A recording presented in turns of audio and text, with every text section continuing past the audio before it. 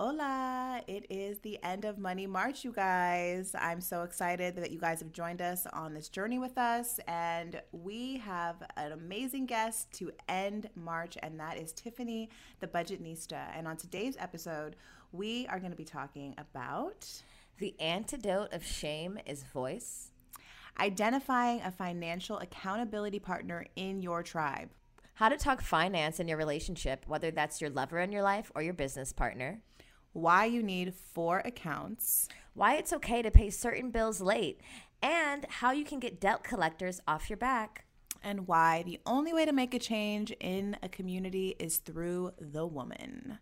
So I hope you guys enjoy this episode. Make sure you follow the Budgetnista. Make sure you join our Patreon because in April we are going to be going on a money journey with you guys. We're stepping up. We're holding ourselves accountable for this last month and are going to be doing monthly Zooms with our community, checking in on our financial health, literacy, wholeness. And make sure you go to patreon.com/goodmomsbadchoices. Enjoy.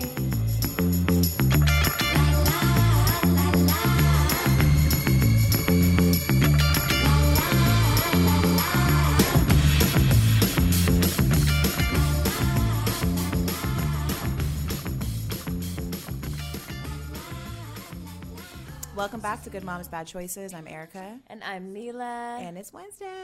Happy hump day. We're so excited because this is the last episode of Money March. It's been a wonderful March. I hope you guys have been leveling the fuck up. Feeling wealthy, feeling rich, walking on money, like Linda said. Yeah. Surrounded by money, just money everywhere, all over. Money flows abundantly to you. I hope you've been, repeating the affirmations that we've been sharing weekly. I hope that you've been signing up for all the different courses where you can level up on your financial literacy. It doesn't have to be scary. We don't need to navigate in the space in fear anymore. We are not doing that. We are done with those days. It's over. And on that note, let's pull this tarot card. Okie dokie, shuffle queen. All right.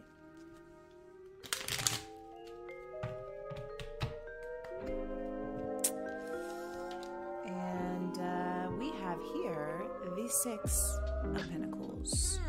Very interesting. The 6 of Pentacles appears to be a man in a wealthy red coat. A wealthy red coat. That's what it says. Very wealthy. You may be like the wealthy man in this card, sharing your wealth and abundance with others. Ooh. Yeah, he is. He's in a red robe, handing out coins to 2 beggars who kneel at his feet. In his hand, he holds a balanced scale representing fairness and equality. And this card reflects a state of financial security and generosity. You can generously use your wealth and abundance for the benefit of others. But it also speaks to receiving generosity and the feeling of relief that accompanies much-needed assistance. The 6 of Pentacles is a card giving and receiving. Sometimes you are not the giving end. Other times you may be the receiving end. It's an ongoing cycle of life, and this card serves as a reminder that the balance can change at any time. Even if you're surrounded by wealth, there will be times when you need help and support of others. So be generous with your resources as you may need the support in the future.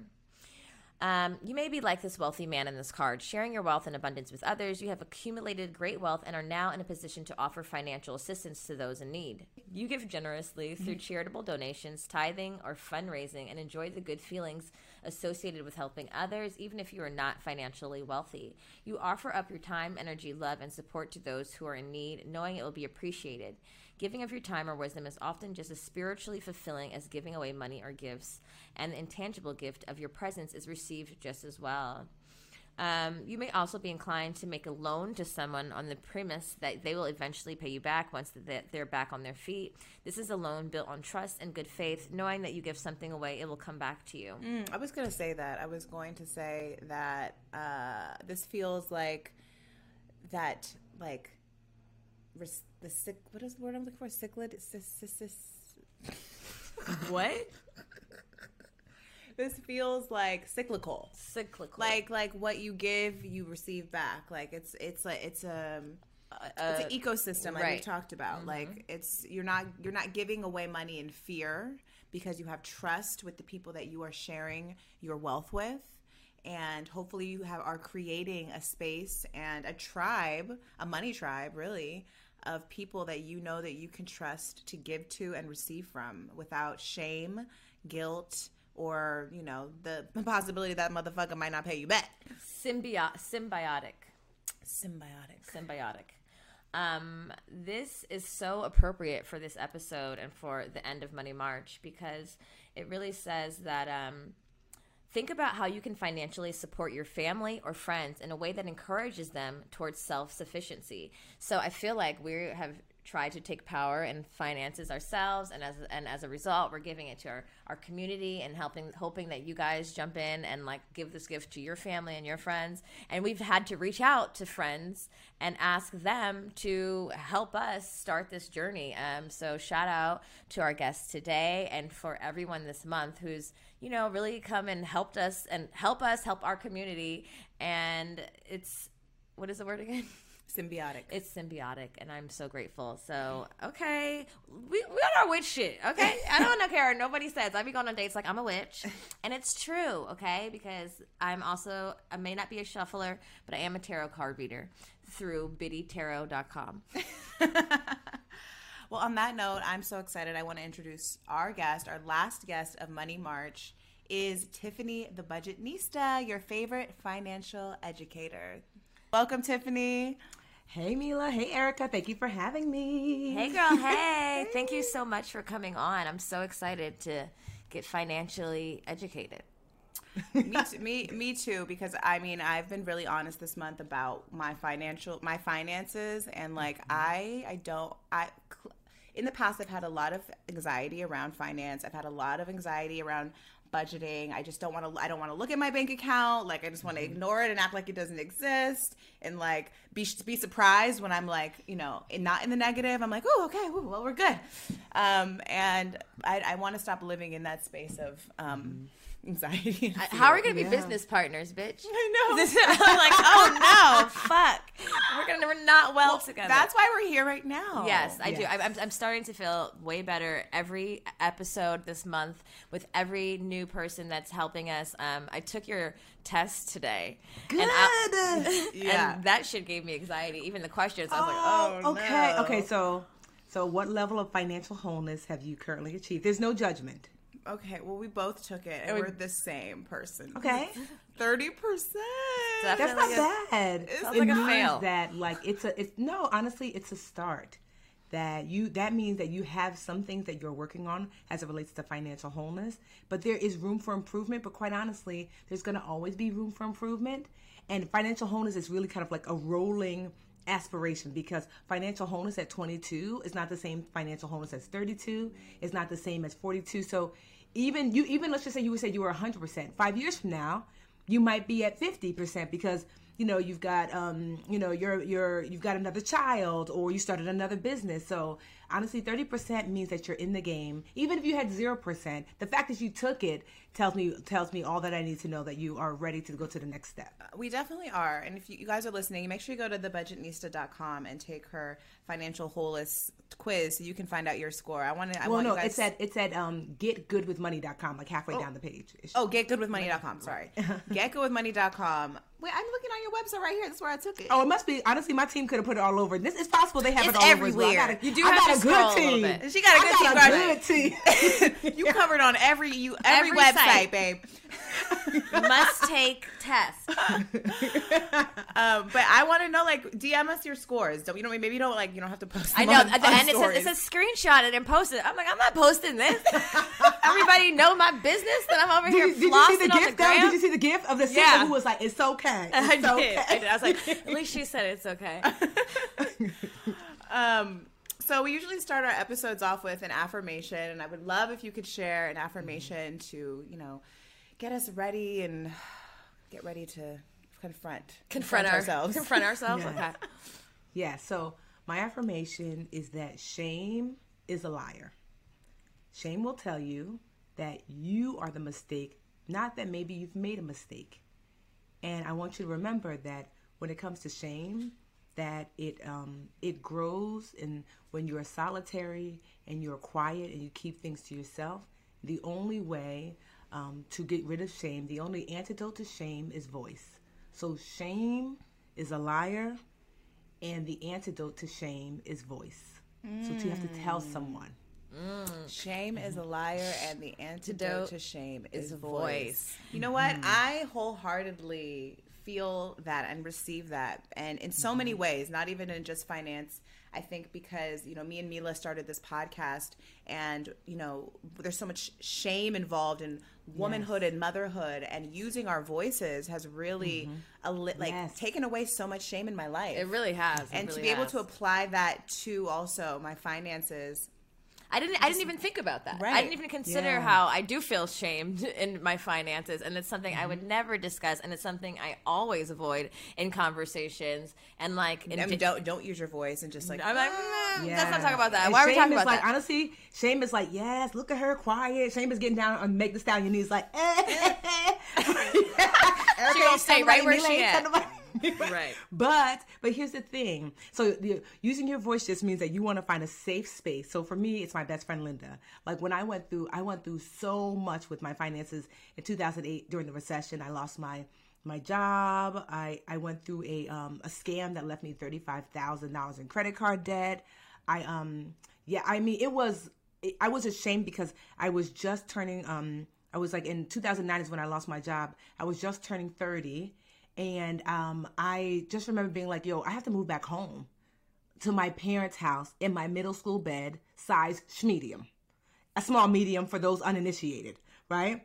So I remember feeling so much shame that I was not calling my friends. I was not hanging out. I wasn't anything like my support system because I didn't want to admit that I felt like, because shame told me that I'm a mistake, not that I made a mistake. So I didn't want to tell anyone.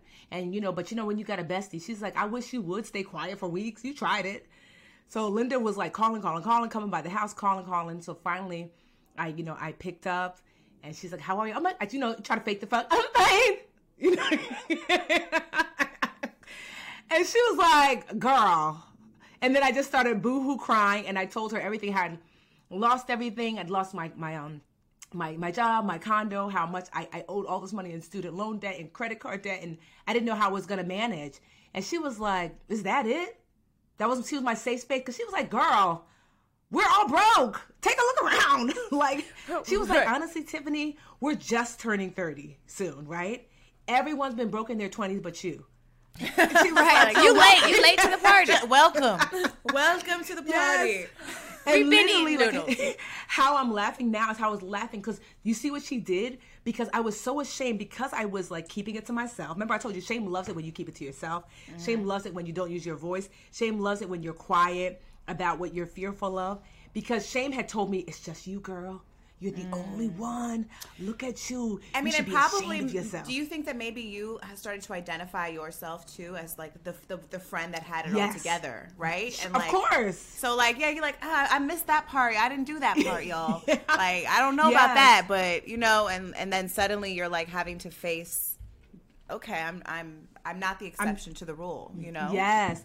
It humbled me, which I needed, honestly, because I was kind of feeling myself. But also it reminded me that like everybody makes mistakes. It's part of it. Michael Jordan doesn't score. Well, he didn't score every single night. LeBron doesn't win every single night. Like this is human. Like it's not something to be ashamed of. I was literally going through a human experience where sometimes mistakes are made and you learn from them and you grow. And so I'm way easier on myself. I give myself the space and the grace to grow, but also too what it allowed me to be is, to me, what I was created to be. I was created to teach, but a really good teacher is an even better student. So I had to go through so much of what I went through in order for me to become an amazing student and an amazing teacher. And that's why I started the Budgetnista. That's why I wrote Get Good with Money. I started this whole movement because I knew what it felt like. I learned from it, and I took all of that knowledge and how it felt, because women especially need that, like all that knowledge and how it felt and that mindset shift, and then I poured into the women that I serve. That's amazing. I mean, I think a lot of times too, just based on the patriarchy, like women have not felt empowered to, to understand their finances, to get in front of them. We've often allowed the man to kind of control, like, okay, y'all handle it, yeah, I'll handle this. But obviously times have shifted, things have been changing. There's so many empowered women, and like I think the pandemic really also shined a light on how important it is to know what the fuck is going on over there. What are we doing? What are we spending money on? Wait, how much am I paying? I didn't even know that I was paying this subscription for the last 2 years, $10 out of my account. I mean, it's small, but like little things like that kind of add up. You don't look at your bank statement. I know for me, like I don't look at my bank statement monthly. It gives me anxiety. Oh my God. Like whenever I have, I for sure every time you find some shit that charges, shouldn't be there. I'm like, what the fuck is this? Yeah. And then, all right, what is this? But then God forbid you call the bank. I've literally the last time I attempted to be responsible, I called and I was on hold for like 90 minutes. I was like, this is the setup. This is what they do. I can't even dispute anxiety this shit. growing and building and growing. I was like, fuck honestly, that's why one of the things that one of my so I have 10 steps to financial wholeness. And one of my steps to financial wholeness is it's step number 9, which is your money team. Right? So, but the thing is, your money team is not just like potentially like an accountant or maybe like a financial advisor. It's also an accountability partner. Because I believe that women especially work best in community. Right? Girl, we all about the tribe over here. Literally, I remember when things were really, really scary for me, like, when I lost my job and everything, I used to have Linda come over and all the envelopes that were pink and red, which means, girl, you owe us. Right? I was like, Linda, open it. What does it say? What does it say? And she'd be like, oh, this one's not that bad, girl. It says it's $200, girl. Okay, next one. Okay, we gonna make it. But having her be the intermediary, because I was like, those envelopes would have sat forever and ever. But having an accountability partner. Who's gonna be my Linda? I know, me. You can't be my Linda. Well, we can. We can just open each other's mail because I avoid mail too. Look, I need someone who's getting like 60% on the financial wholeness test to be my Linda. Oh, okay. Well, I don't know. We're gonna get Ashley. We're gonna get Ashley the to best do it. accountability partner is just someone who is working on their finances as well. Your best financial. So, right? So I'm you have back to just in. be like, I want to do better. And I'm going to provide a safe, non-judgmental space for you. That's it. They don't have to be some perfect. It's actually better that they're not financially perfect because you guys are supposed to be growing together because you're holding them accountable and they're holding you accountable. Just a safe space for you to work through your financial wholeness plan. Yeah. I mean, even with my friends who I know are financially off better than me, like these are definitely conversations I avoid. And definitely like when I am going or have gone through things, I'm like, I'm not talking to these bitches because they don't get it. You know what I mean? Like, never mind. And just like really like harboring on it alone and in shame, like sweating profusely and like really scared as an adult, and that is scary. And even you having this conversation as a woman, like I remember, first of all, the conversation didn't come up a lot in my household. I remember like certain conversations when like shit went bad, like my dad lost his job. I'm like, we're gonna be poor. And I remember even being like in high school thinking, I don't have time for this. I can't wait to find a rich husband and make the dinner. That was what I was like, I'm going to be great at cleaning the house and making the dinner. I just want someone to take care of me. And as of like now, life has knocked at my door and I'm a single ass mom and it's like, bitch, no one's going to take care of you. You got to take care of somebody else. And honestly, I can't even imagine you living that life, honestly. I was adamant about it. When I was 14, I was like, fuck all that. But I'll say this, like, let's just say even if, because this happens, right? Let's just say you found a rich husband, he's like a neurosurgeon and he's amazing, and then he goes outside and gets hit by a car. Boom. Not that he cheats, not that he leaves, but I'm just saying that, like, women, even if you are, that you have someone who does take care of you, and there's nothing wrong with that. I always feel there's no judgment however you navigate money. But it's still so important for women to know how to navigate because, like, what if, like, for example, my husband, I want to say like a year into us dating, he had an aneurysm. And, like, so for those who don't know, aneurysm is like when, like, a vein in your brain. So think about, like, when you blow a balloon and sometimes there's a little soft spot, so it, like, pokes out a little bit more. And if you keep blowing it, that's usually the part that pops in the balloon first, and that's why the balloon pops.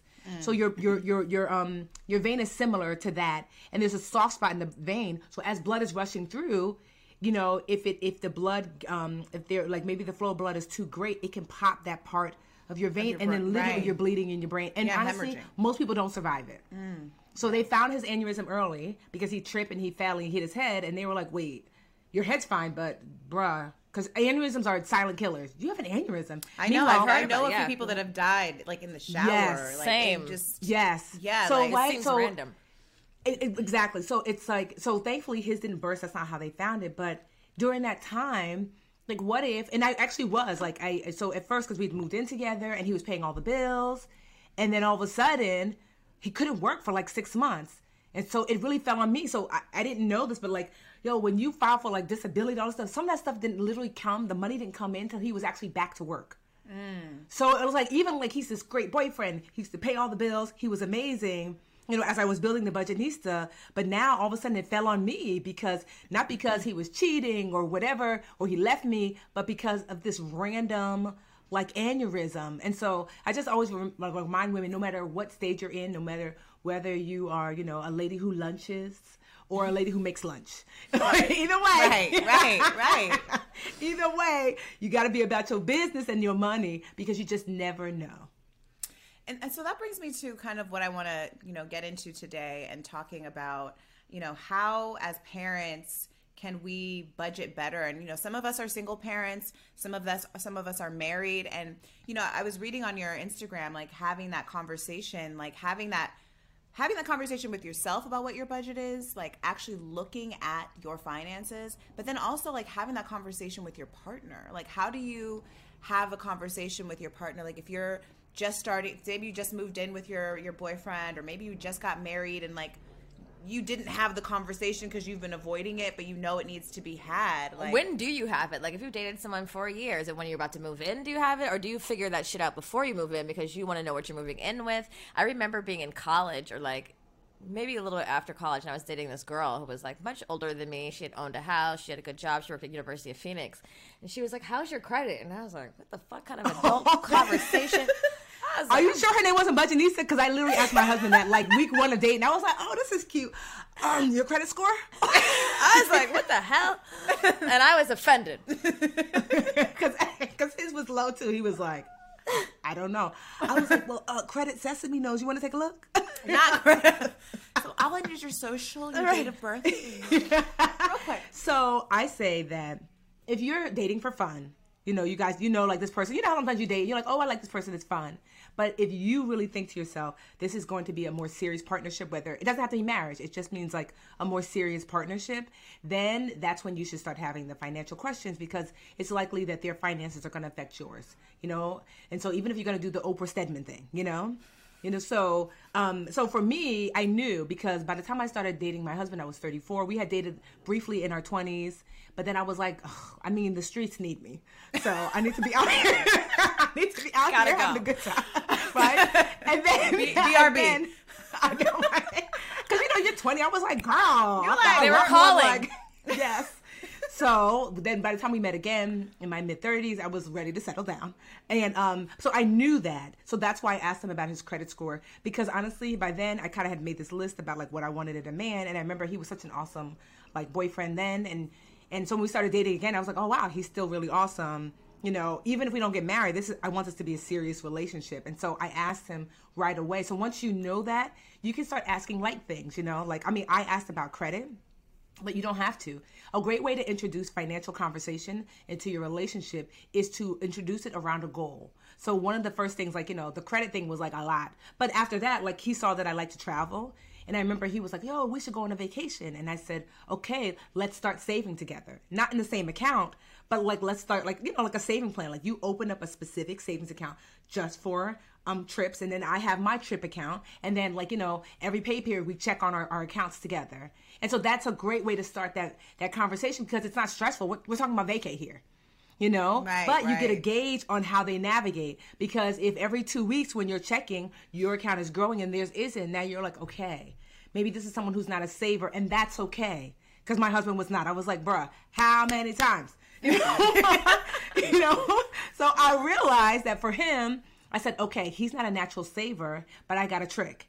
I was like, babe, go to HR and tell them, put some of your money in your regular checking and some of your money in your trip savings account. And so when they started doing that, so you see what I mean? It wasn't for me to judge. I wasn't looking for someone who's financially perfect. But let's just say I said to do that, and we talked about it, and then he didn't. And then it was just this buildup of other activity like that wasn't conducive to being strong financially. Then I might worry. But once he did that, he started saving. you know? And then we talked about credit after that. And so, like I said, opening the gates with something that both of you guys find amiable, that you're not going to, no one argues over having an amazing vacation. Of course we want to. So make that your first goal collectively together. And then that way you can see how that person navigates with their money and then go from there. I think that's such great advice that I wish I would have had 10 years ago. I also feel like it's a form of foreplay because I you know, like it's such just something that I have such anxiety over because I'm not doing it alone. But I realized, like, even in our partnership, obviously we're best friends and we're business partners, but like when me and Erica start to see progress in our business and like progress and like we have an account together. Is the first person I've ever had an account with. Same. I've never even had an account with a boyfriend. Yeah, so we're like, this is my boyfriend, we share an account, like, should we use the card, babe? We're taking the kids on vacation together. I love that. But in this weird, like, non-sexual way, it makes my pussy wet. Because I'm like, yeah, baby, let's get this fucking money, you know? And we can hit goals together. And I feel like when you can do that with any type of partner, especially in a marriage or in a partnership, it kind of makes you see, like, it makes you see that you can check off goals together. You can get to places together, and you can have a nice vacation. You can do that thing. And it's just like, once you overcome that part of the shame. We need to do that. We need a vacation fund for the kids. We do. I love that, honestly. I love that you guys do that together. Because to your point, Mila, to your point that, like, what you're really doing is you're exercising that part of your financial brain. Because if you could do that with Erica, then it's like, oh, I could do that with this person. And then maybe I could do that with this.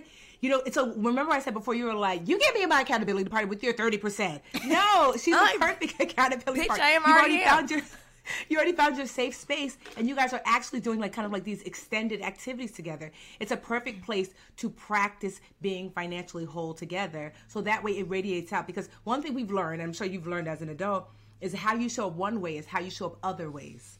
So if you can show up financially responsible with Erica and get better and better, then you will be able to show up more financially responsible in your own life and then your extended life. And I love the tip of HR because I think a lot of people don't know that you can do that. You know, that you can utilize the HR department of wherever you're working, and they can allocate your money for you. So you don't have I call it to the do budget it. without the budget. Right. So I told them because like inside the book, Get Good with Money, literally there's a section that says how to budget without budgeting.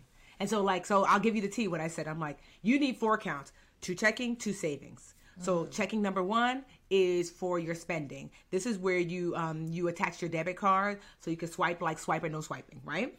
Checking account number 2 is for your bills. Having a separate checking account, especially for parents, is going to be critical. So you want your bills account to not have a debit card. Because when you're swiping, you want to know, I did not spend the kids' juice box money, you know?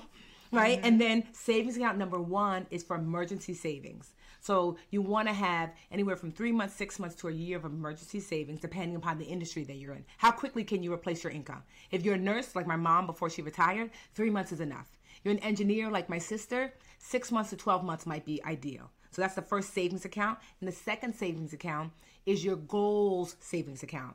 So it could be this fourth account might be multiple accounts. So you might have a savings account for travel. You might have one so you can start investing, so you can buy a house. So spending, checking, bills checking, emergency savings, goal savings. And so what I had my husband do once we got married, because I was like, okay, I need you to be more financially responsible. And I realized, you know what? I need to show him how to budget without budgeting. We just did the math on paper on how much he had to put in each account. I was like, take this paper with you to the nice lady at HR. See? Wait, what's your sign? Are you a Capricorn? I'm a Libra.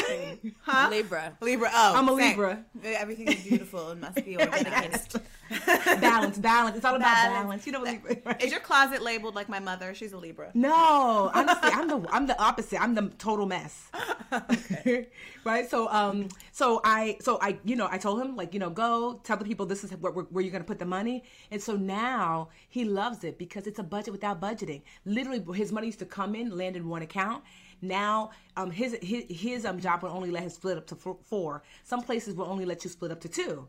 And some places will only let you do 1, and that's okay because then you could do the split yourself. Once it lands, you can have those transfers happen automatically. Especially as a parent, you're so busy. Automation is a new discipline. Let it be your BFF, right? And so as a result, all he cares about and all he has to think about is that first checking account, the one attached to the debit card. He can do whatever he wants with that because he knows that's his spending money. And he knows, did I pay the bills? Sure did. Did I contribute to our emergency account? Sure did. Did I contribute to our goals? Sure did. So when I see him with, new Jordans on, I used to be like, those are cute. So, excuse me, sir. Right, was that our vacation fund or right?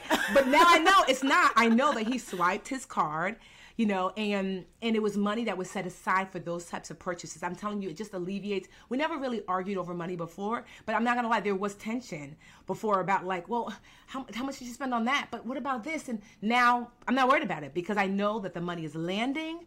And that the money that he's using is allocated for him, and the money that I'm using is allocated for me. To me, in a relationship, I love a me, you, us. That's what I like to think about money in a relationship. You don't have to share accounts if you don't want to, but if you are in a partnership, like a long-term partnership, especially if you're living together, there's already an us. You're paying bills likely together. So me, you, us is what I like to think about with money.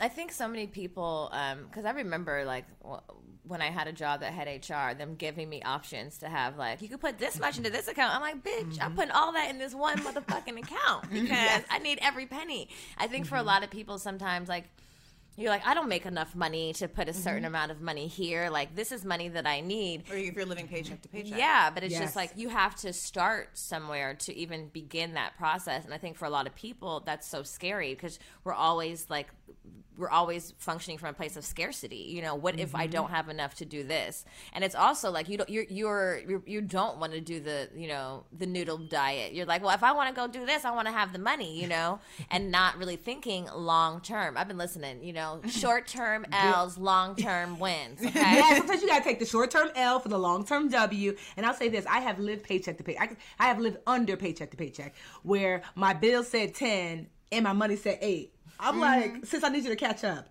So if you are in that position, and honestly, that's okay because that's what happens. Like literally in Get Good with Money, there's a section that says, but what if I'm broke? Right? Right? Because it happens. And so if you are broke, honestly, which means that the money you make in every month is not enough to cover your basic bills, then you have to look at money differently. And this is going to sound crazy, but I'm going to give you permission for some things to be late because what else can you do? So you are going to look at your budget and you're going to ask yourself, what are my health and safety bills? The bills that I must pay to maintain my health, to maintain my safety. So literally there were times when I would look and I'd be like, there's not enough. Verizon, get off my back. Girl, what part of there's not enough? You're just going to have to wait because I have to buy my asthma pump. I have to pay this rent because I have to have a place to live. I have to buy food. And if there's something left over, okay. But here's the thing. I used to call those companies and let them know I don't have it. Is there a hardship program? Some of them said yes and put me on it, and some of them didn't, and they still kept calling me because, they want their money, and I understand. And I went and I used to send those companies a cease and desist letter because I was like, look, I'm not going to let you stress me out, Zen. But what I will Wait, you wrote them a cease and desist letter? Sis! Wait, send me send me the template. Yeah, I know, for real. No, because here's why. I know it sounds so crazy because other financial folks won't tell you this. But here's the thing. Just because you owe someone, it does not allow you to harass me and to mistreat me. It's just not. It doesn't give you just cause to do that. I owe you. It doesn't mean that you can call me every morning, noon, and night. It got to be like literally my phone would ring and my hand would shake. So I was like, you know what? I Googled cease and desist letter after they called my sister at work. And my sister was a scientist. So they try to be sneaky. They try to call your family to shame you. Shame. My sister was a scientist, was working on a cancer drug at the time, and she didn't even give us her work number because she couldn't get phone calls because the company she worked for was so afraid that they would give away those trade secrets. So she's like, yo, you're going to get me fired. So that's when I was like, I have to do something. So I Googled cease and desist letter. I found one. I went down to Staples with my last little 75 cents, and I faxed it. Because it's important that that they get it instantly. What company is this that they got? Yeah. No, some of these companies are really bad. So I faxed it. And it's important in your cease and desist letter that you do give them a way to contact you because you want them to. But I said, you can email me here and you can send me letters here. You are no longer allowed to call me at these numbers or any numbers. And by law, there's something called the Fair Debt Collections Practices Act. Right? And so there's a collection of laws that are there to help you, the person that might owe. And so in those laws, one of them is that if you formally request that a debt collector stop calling you, they must by law, or they are breaking the law. And so they are very clear on that. So I sent the letter, and within a day they stopped. But yes, they could email me and they could mail me, which is fine, because you do want to have connection with who you owe. And so when my life got a little better, then I started to pay. I mean, you can't squeeze, what is it? You can't squeeze blood from a turnip. Like, if I don't have it, you have to take care of yourself. You have to put your mask on first.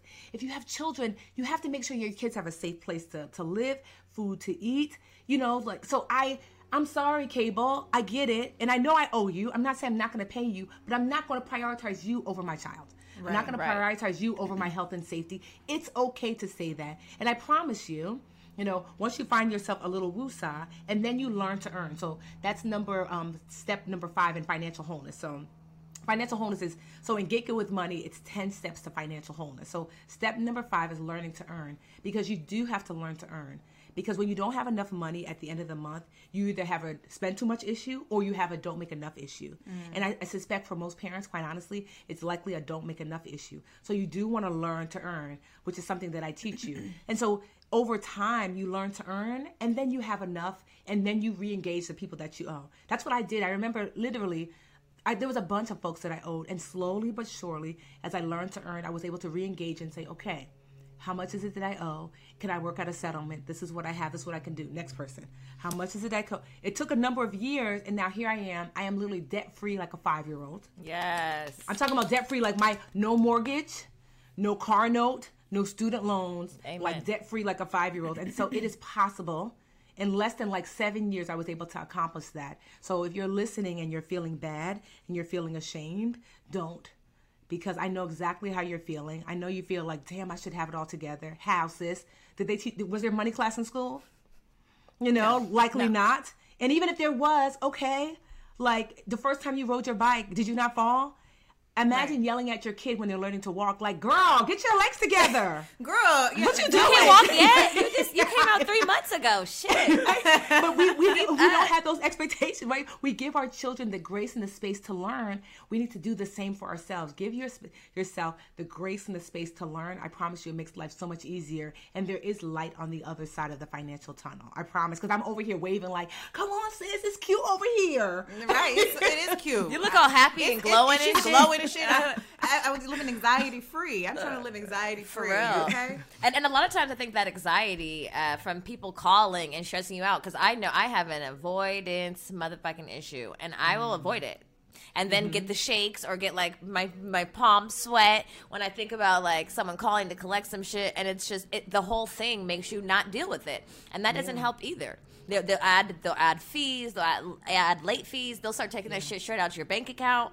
So there are just so many things that again, with driving back what the affirmation was today about shame, and it's like, sometimes you have to look shame in the face and just say, okay, look, hello Verizon, listen. Fuck you. And make that call instead of avoiding it, declining that call, not opening that letter. And we all have done it, There is really no shame, because everyone has done it for the most part. We're not born with we don't have, the school doesn't teach us. A lot of times our parents don't teach us, and we are students, we are babies in this space, because it's not something we've done. But with the idea of learning to earn, is that a matter of finding a new job, a side hustle, tapping into what you're good at, or So Get Good with Money, I teach you this. I show you a bunch of ways to learn to earn. First, I show you that if you currently have a job, that's one of the best places to see if you can increase what you earn. So I show you how do you prepare to negotiate for potentially to earn more money, to earn a raise, to get a raise, or to be moved up into a position that pays you more, right? So you want to look currently at where you are. But then also too, you might look for a side hustle. So in the back of my mind, and everyone should do this in the back of their minds, you should have a get out of jail, or what is it, when you want to break the glass in case of emergency. You should have that in the back of your mind, and behind the glass is a side hustle that you can enact. Like for me now currently, let's just say shit hits the fan, I'm like, I know for a fact that I can go on social media and say, who would like to do some one-on-one with me for their finances? right? So I'm not doing that now because I don't need to, but I know that I can, and I can make money regularly doing so. When I was a preschool teacher, because I taught preschool for 10 years before I became the Budgetnista, my break the glass was I could tutor and I could babysit. And I used to do that when money was low, because who doesn't want an active, fun, vivacious, cute preschool teacher, right, to babysit their kids, right? So it was easy to be like, hey, anybody need any babysitting? And so I used to make a few $1,000s a summer during the summer when money was low and I wasn't teaching. And so those are the two ways that you can really start leaning in to make money, to learn to earn, because you have to practice that as well. Having just one source of income is not enough. It's okay to have one source of income, but you should always have a, if I had to, and already have that backup. Like, I'm really good at baking cakes. Everybody tells me I could do that. Dinners are my thing. I could do that. You know what? My friend is always asking me if I'll help her, with her makeup. I could certainly do makeup on the side. So knowing what those things are, like I have a friend of mine, she's a single mom with two little ones, a 5-year-old and a 3-year-old. And she's super smart. So one of the things she's been doing is she has been learning to get contracts from the government. So she's taking like these free classes online, and she's like, oh wow, like literally the government sometimes is looking for pencils, and they're like, we'll pay $30,000 for pencils. And then she'll go online and be like, hey, is there a place I can order pencils for $10,000? And then the government is like, so she learned to write contracts for those types of contracts to say, hey, government, yes, I can send you pencils for $30,000. And then she sends them the pencils that she was able to order for the 10, And so that's something that she's learned. That's her hustle on the side, to be like, okay, I can learn. And I know another friend, my friend, Tila, she was a single mother, and she learned to start investing. So trading. So so at her job that was really treating her poorly, because she was like, they don't respect the fact that I actually have children. And so she was like, so she's like, she saved up as much as she could, and she started to practice, like, okay, I'm saving up money and I'm going to practice investing. It took her a year to get to a place where she felt comfortable. She was able to take that money that she'd saved up and trade. So trading is when you buy and sell actively in the market. Like you buy at $2 and then you sell at $5. And then you buy again at $4 and then you sell at $9. So she was living off of the money she was making from trading, because she told herself, you know what? I don't want to stay in this situation and circumstance. I want to be here for my children. I want to work at a job or make money in a way where I could still be this active mom. So there are ways out there for you to make additional income. You just have to be right. I think that's the thing too, is that people get so, I guess stuck in their ways essentially, and and like fearful, like, I don't know if I could do that. Could I do that? And it's like, if you don't want to be living paycheck to paycheck, you can do that. Yeah, you have to evaluate what you can and cannot handle, and what you can and cannot do. I waitressed for a long time, like during and after college, and it was such quick, easy money.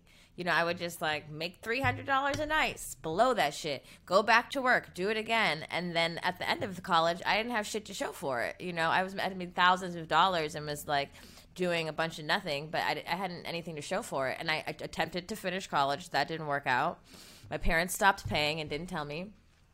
I'm like, damn, what am I going to do? I was in a different city, I was alone, and I started waitressing. That was my savior.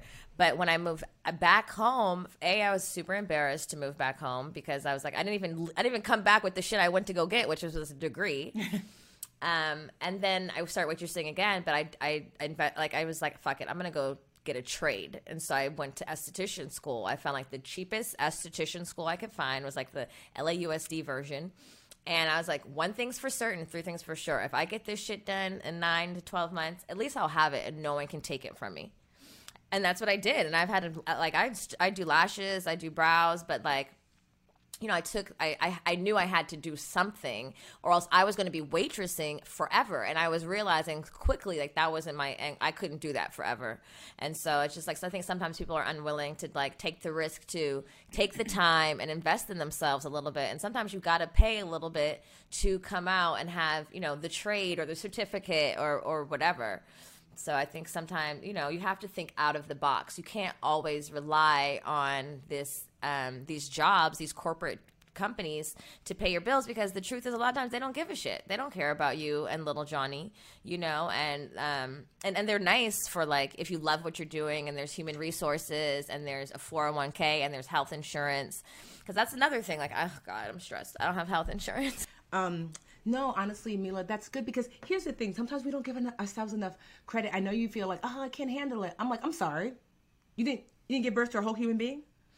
You know, like, do you get dressed every day? You brush your teeth? You make sure this one eats? You make sure isn't that so crazy that like women will tell us, oh, I can't, I'm sorry. Who pushes out whole babies through their vaginas? Okay? You're built strong and built for tough, right? True. No, but for real, so what I find with women when it comes to money, that it is not a capability issue. Of course you're capable, you know, for you to have the wherewithal to say, you know what? Wow, I was cut off. The finances were cut off. I'm going to waitress. And to be able to make tips, make money. And then for you to be like, you know what? To have the wherewithal to say, you know what? I can see forward, and I'd like something different. Let me get something that can't be taken. When you said that, I'm like, there's nothing more genius, because that's exactly what happens when you learn something, that it can never be taken from you, no matter what. And then for you to go get your esthetician's license, and now you have that, and now every girl wants a lash and a brow and all the things, you know? So to me, it shows me that what you're saying about yourself is not true, because that's not how you're navigating in life. It's just not. It's just that because as a mom and as a woman, you're like, I just got to get it done. But then when it comes to this, you're like, oh, I just know. That Mila's like, girl, what are you talking about? We boss up every single day, right? Don't we eat? You know? Because if you were someone who were like, because the way you navigate, say, like your bills, I'm just going to avoid. Imagine you said that when it came to food and shelter. You would be hungry and homeless. Like, we just won't eat. We just won't eat tonight. You don't do that. So you have that in you. I want you to bring that Mila over to here. And so for those of you who are listening, you are the Mila as well. I want you to understand that sometimes it's a confidence issue, but it's not a capability issue. You are more than capable. You are. I promise you, you are. And sometimes we just need that guidance. Honestly, it's the reason why, you know, like I teach. It's the reason why I started the Budgetnista. It's the reason why I wrote Get Good with Money, because I wanted like women like y'all who I knew had the capability. And if they just had like literally like a sister girl to hold her hand and say, okay, girl, just do this. Don't worry about all the other stuff. Yeah, I hear you. Don't worry about them other people. Send a cease and desist. Tell them go away. We're working on some things right now. Like, just do this. Step 1, we're going to work on your budget. So these are the 10 steps to financial wholeness. It's budget. That's 1. 2, savings. 3, credit. 4, debt. 5, learning to earn. So those are the foundational components of financial wholeness. And you're like, okay, we got that. And then I walk you through the next one. 6, investing. 7, getting good with money. 8, net worth. 9, getting your money team. 10, estate planning. And so that's the next level of financial wholeness. And so needing someone to walk you through, and that's what it's like, the ultimate adulting guide, Get Good with Money. Because I walk you through, you hear the way I talk now is the way I talk in the book. Like, there's no financial jargon. It's really just walking you through step by step these 10 components of your financial life. It's going to create the most amazing financial foundation that you can have. So when things come, because things are going to come, we're adults, that you will have this strong foundation so you can't be easily shaken. You know, that you can weather financial storms, you can weather financial winters, and you can grow this humongous, beautiful financial house. That's what I want because I speak to women. That's what I want for all women. I want you to understand that you are capable. You might not be confident right now, but I will help you with the confidence, but you are more than capable of achieving your financial goals. I'm so excited to get good with money because I am like pumped. And, you know, we talk a lot about manifestation and like, you know, visualizing our goals. And like, I personally am always talking about being on a yacht with my friends and like yacht money. And I'm not really sure how I'm going to get, like knowing how I'm going to get there, but don't have the financial steps. But even this conversation has made me really pumped and motivated to, because I want to have a net worth of $250 million. I do want to have an estate so that when we leave our kids, they have, you know, we live in the Valley. I have a lot of friends who have trust funds and you know, turned 18 and 21 and bought homes and, you know, were financially prepared because their parents were preparing them. And I was like, oh, that's white people shit. But it's not. You know, not. And it's not. It's just what I've seen, and it's just like I've never just seeing that and saying that was so detrimental to what I want long term, and it's really prevented me from digging in, getting a shovel, and being like, where are we going to start? So I'm just like, and even prior to this month, because we talk about a lot of things and dispelling shame in a lot of areas, but like we don't really talk finances. And like my first introduction to finance was like Susie Orman, this white woman, you know. And I'm just so happy that you're doing this, you're making this accessible to us, and because times is changing, baby, and we're all about to be on the yacht. We the new face of personal finance. Okay? Yes, okay, the Budgetnista, okay. And honestly, I would love to make sure you send me your address, because I will send you a copy of Get Good with Money, because I want to see the progress. I want to see y'all rock and roll, because to me, like, you know, women, we are leaders. We're the first teachers and the first leaders in our community. So as you guys work through it, you know, I encourage you to bring your audience along, because it's important for people to see that you don't have to be perfect. This is what I love about financial wholeness. You don't have to be perfect. You don't have to make a lot of money. It's not about how much money you make. You can achieve all aspects of financial wholeness. It doesn't matter what you do for a living. None of those things matter. You can achieve financial wholeness as a 21-year-old just graduating college. You can achieve financial wholeness as a doctor making $300,000 a year. You can achieve financial wholeness as a teacher making $50,000 a year. Because I hate when things are exclusive, right? So meaning that information in particular. So people think like, well, all I have to do is just strive for financial freedom. I get a pile of money. I don't got to work anymore. Honestly, that's not enough, because guess what? I achieved financial freedom. I had gotten myself a pile of money enough to not work anymore, and I was a whole financial mess. My insurance was like, oh, girl, we hope don't nobody slip and fall, because all your money gone, right? And like my estate plan was like, I hope you want your sisters to be pulling each other's hair out for your money, because where's your will, sis? And I was like, ooh, snap. So there were aspects even in my life that were a mess, and that's when the light bulb came on for financial wholeness, because I thought, oh, financial freedom ain't really where it's at. I mean, it's great to work toward that, but it's not enough. That like you have to holistically take care of your financial life, Tiffany, if you're going to be okay. And so I think that financial freedom is, for some people might achieve that, but financial wholeness, all people, all women can achieve financial wholeness. I almost like the way when you describe this, I'm almost thinking of it as like, you know, not a diet, but like going on a good, like a well eating plan. Like we spend so much time thinking about our, you know, our wellness and our bodies. Well, some people do, and we go in and out of taking care of ourselves. But like having the wholeness of like, okay, this is what I need to be healthy. I need to eat these veggies. I need this. Let me analyze, why does my stomach hurt all the time? Oh, probably because I need to eliminate dairy. I mean, I don't know why suddenly it's like equating food to like financial wholeness. No, but you're right. Like the wholeness of being a balanced human being in general. I can't be really successful at work and just be like this really, you know, great mom and great wife or whatever, and or great like literary person, but I'm failing in other areas of my life. If my body doesn't feel good, if my budget isn't good, if my finances are good, if my child's not taken care of, if something happens to me, I've neglected an area of myself, and I've not achieved balance. And I think we neglect that so much because we don't hear it this way. But there's so many areas of our lives that have to be worked on for us to achieve that ultimate wholeness. Especially, and I think we have a huge responsibility as mothers and as parents, because this is our opportunity to break generational trauma and cycles. And so my daughter won't be like, that's white people shit. No, that's your shit. This is your shit. You know, that is so important, because it isn't white people shit. It's just people shit. And these are things that are so important. So as your accountability partner. Oh, now we're back on. As your accountability partner, again. I'm going to encourage you to go through. Well, we're going to do this in our own business. To go through and like what our costs are exactly right now, right? And like what we're bringing in, but also to take a step further in your own personal finances and in mine. We need to go through our bank statement this month. See what we're spending. Let's wait till the 50 that just paid rent. See? Don't avoid. I'm joking. I'm your accountability partner. And see, like, just so we, like, you have a clear, and I have a clear too, like, what exactly am I spending money on? And like, and I want to take it even up a notch, because Tiffany's book came out yesterday, which I'm about to dig into immediately. Yes. And I would like for our audience and the people listening, I want you to get the book, and I would really like if we could be accountability partners on Patreon together. Oh, yes. I would really like for us to like really embark on this. I know we've like we had EYL on. They have an academy that me and Erica have registered for, and we've committed to each other that we can't just be talking this shit and actually not exercising it, or else we'd be like hypocrites. So I really want to encourage everybody listening to purchase Tiffany's book that came out yesterday. Yeah, and you can go to getgoodwithmoney.com. That's where you can purchase it.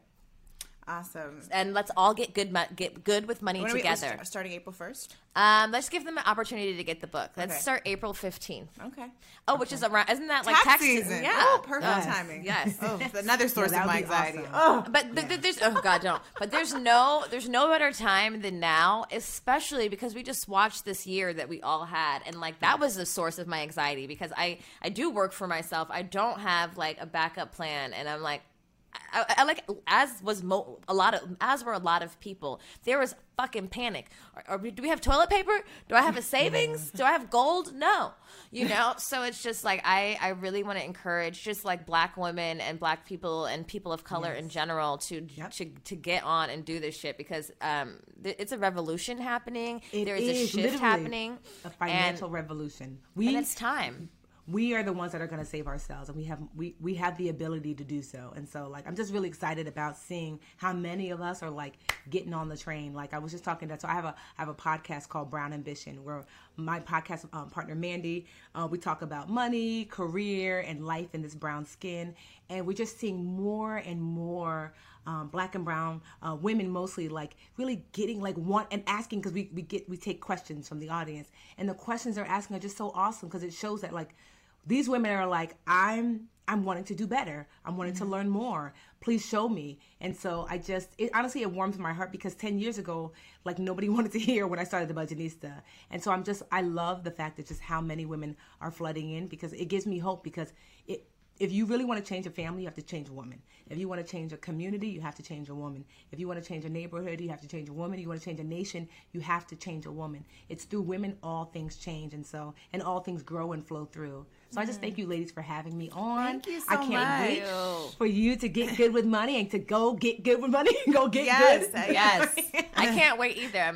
For the first time in my life, I'm feeling pumped and not like anxious as hell. So I'm very excited. I will see you on the yacht. Yes. Where would you like to bank? I mean, where do you let's Dock? go to Dock. I've always wanted to go to what is that place? It's in Italy. It's like the Amalfi Coast. Oh, yes. Yes. We will see you in the Amalfi Coast. Yes. We will have the big yacht. We will sail the ocean, and it will be amazing, and we'll be debt-free. Yes. Exactly. Yes. You guys, so make sure you go follow the Budgetnista. We'll leave all of her information in the episode description. Make sure to join our tribe at Patreon because we are going to do this. So if you haven't joined the tribe at Patreon, that's patreon.com/goodmomsbadchoices.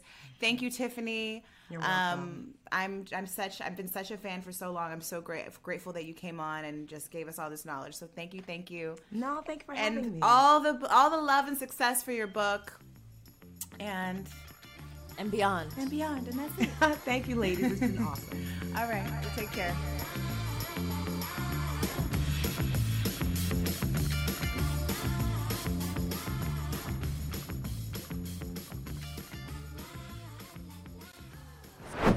Hey guys, have you joined Patreon where we offer even more juicy content? Yes, y'all. We have secret episodes, secret segments, and some very personal blog posts that we don't share on the interwebs.